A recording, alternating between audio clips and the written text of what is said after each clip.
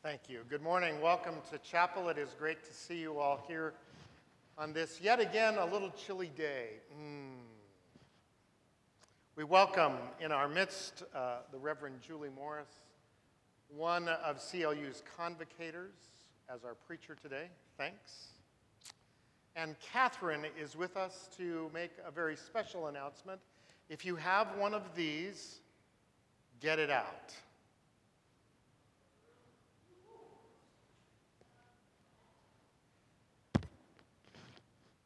Hello, everyone. I'm Catherine. I'm a sophomore here, and I do social media for campus ministry.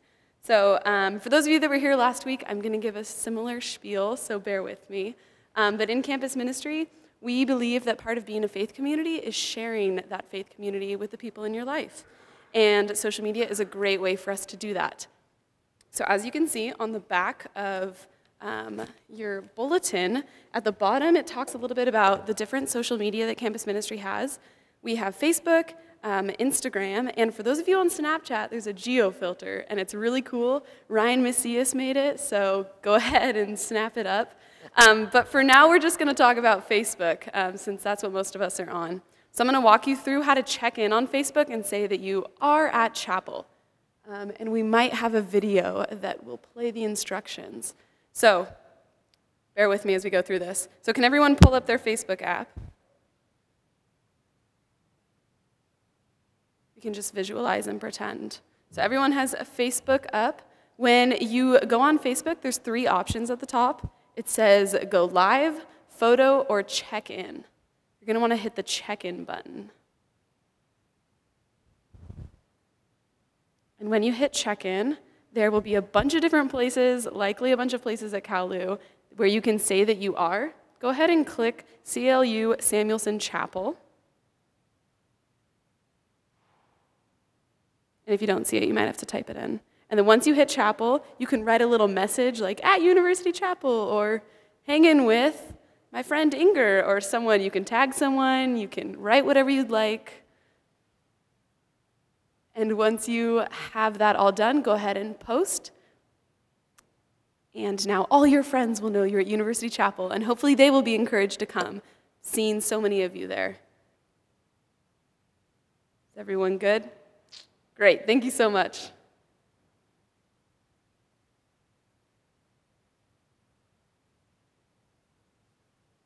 Please stand. Holy is God, holy, immortal, ever-loving, ever-present, here and now. Taste and see that the Lord is good. Come find refuge in the love of God. We come to worship hungry for comfort, for love, for a new way of living, for your word. Holy God, in this time of worship, feed us full with your love, grace, and peace. Amen. Today's reading is from the Gospel of Luke, chapter 10.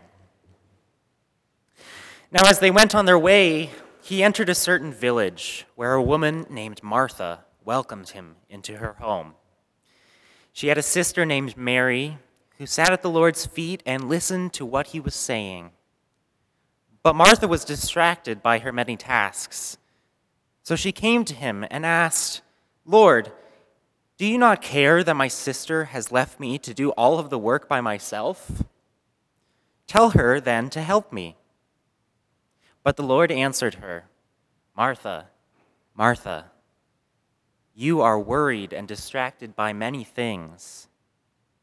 There is need of only one thing.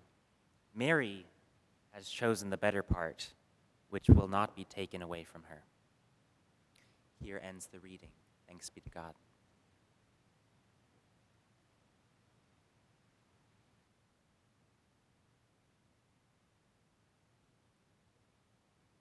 Come, Holy Spirit, kindle in us the fire of your love and renew the face of the earth.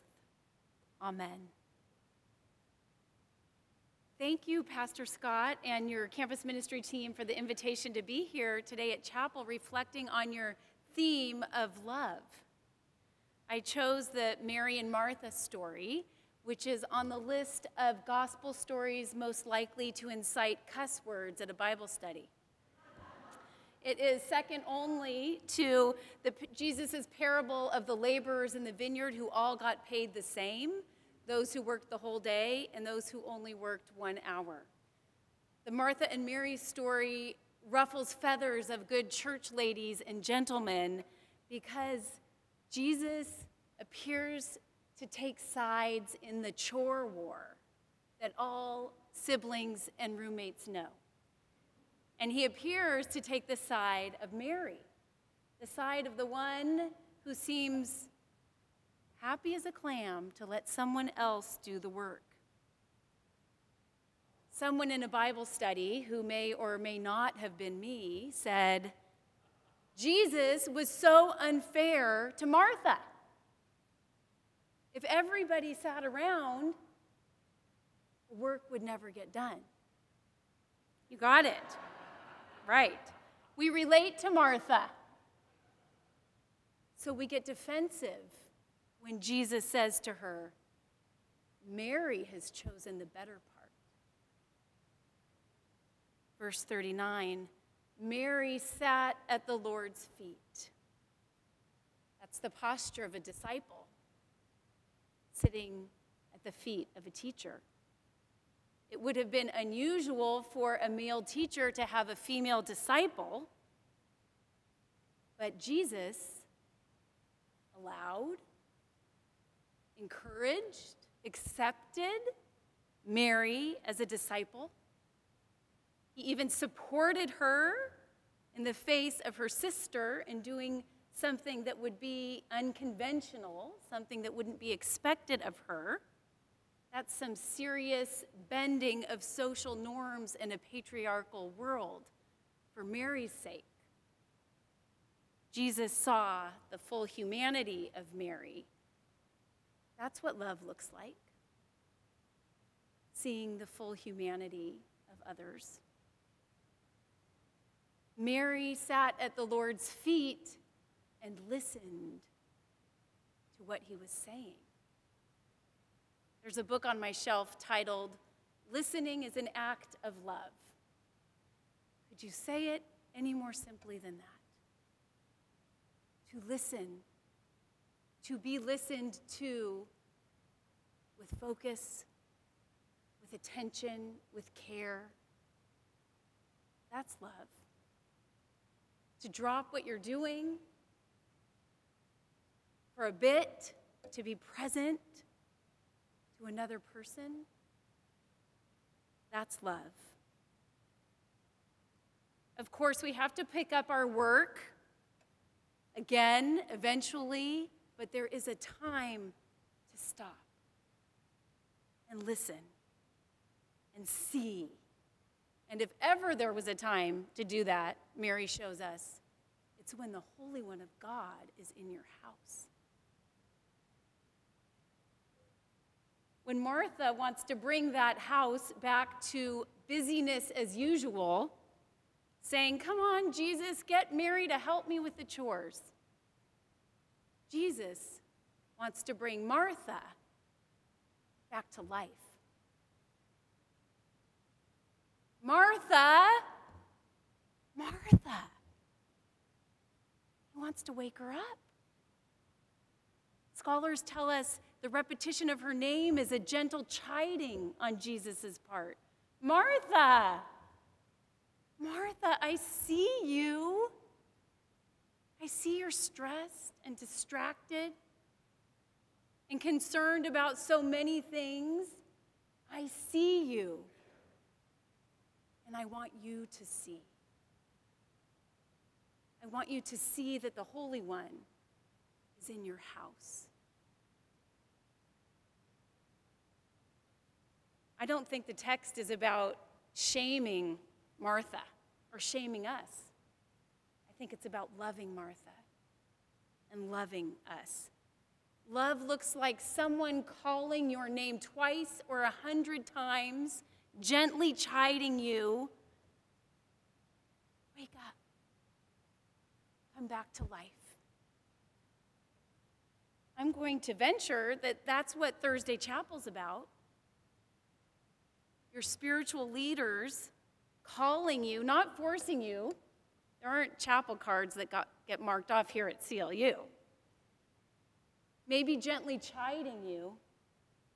Come on, CLU, you're worried and distracted by many things.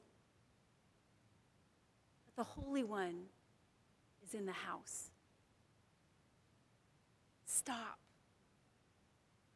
At least for this half hour on Thursday morning, stop and see her next to you, the Holy One. Watch him pass by. The glory of God is in the house. Stop and hear it in your choir, in the silence.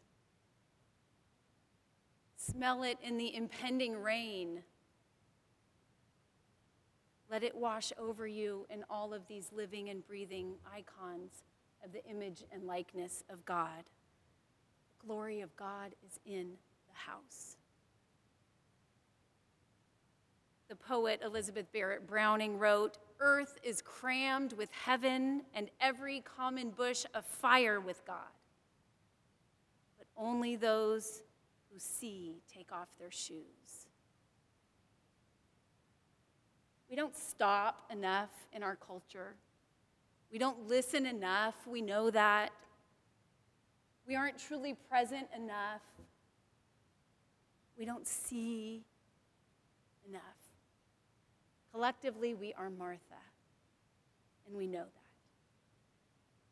So it is an act of love when Jesus or anyone refuses to enable our frenetic lives and whispers, "There's another way.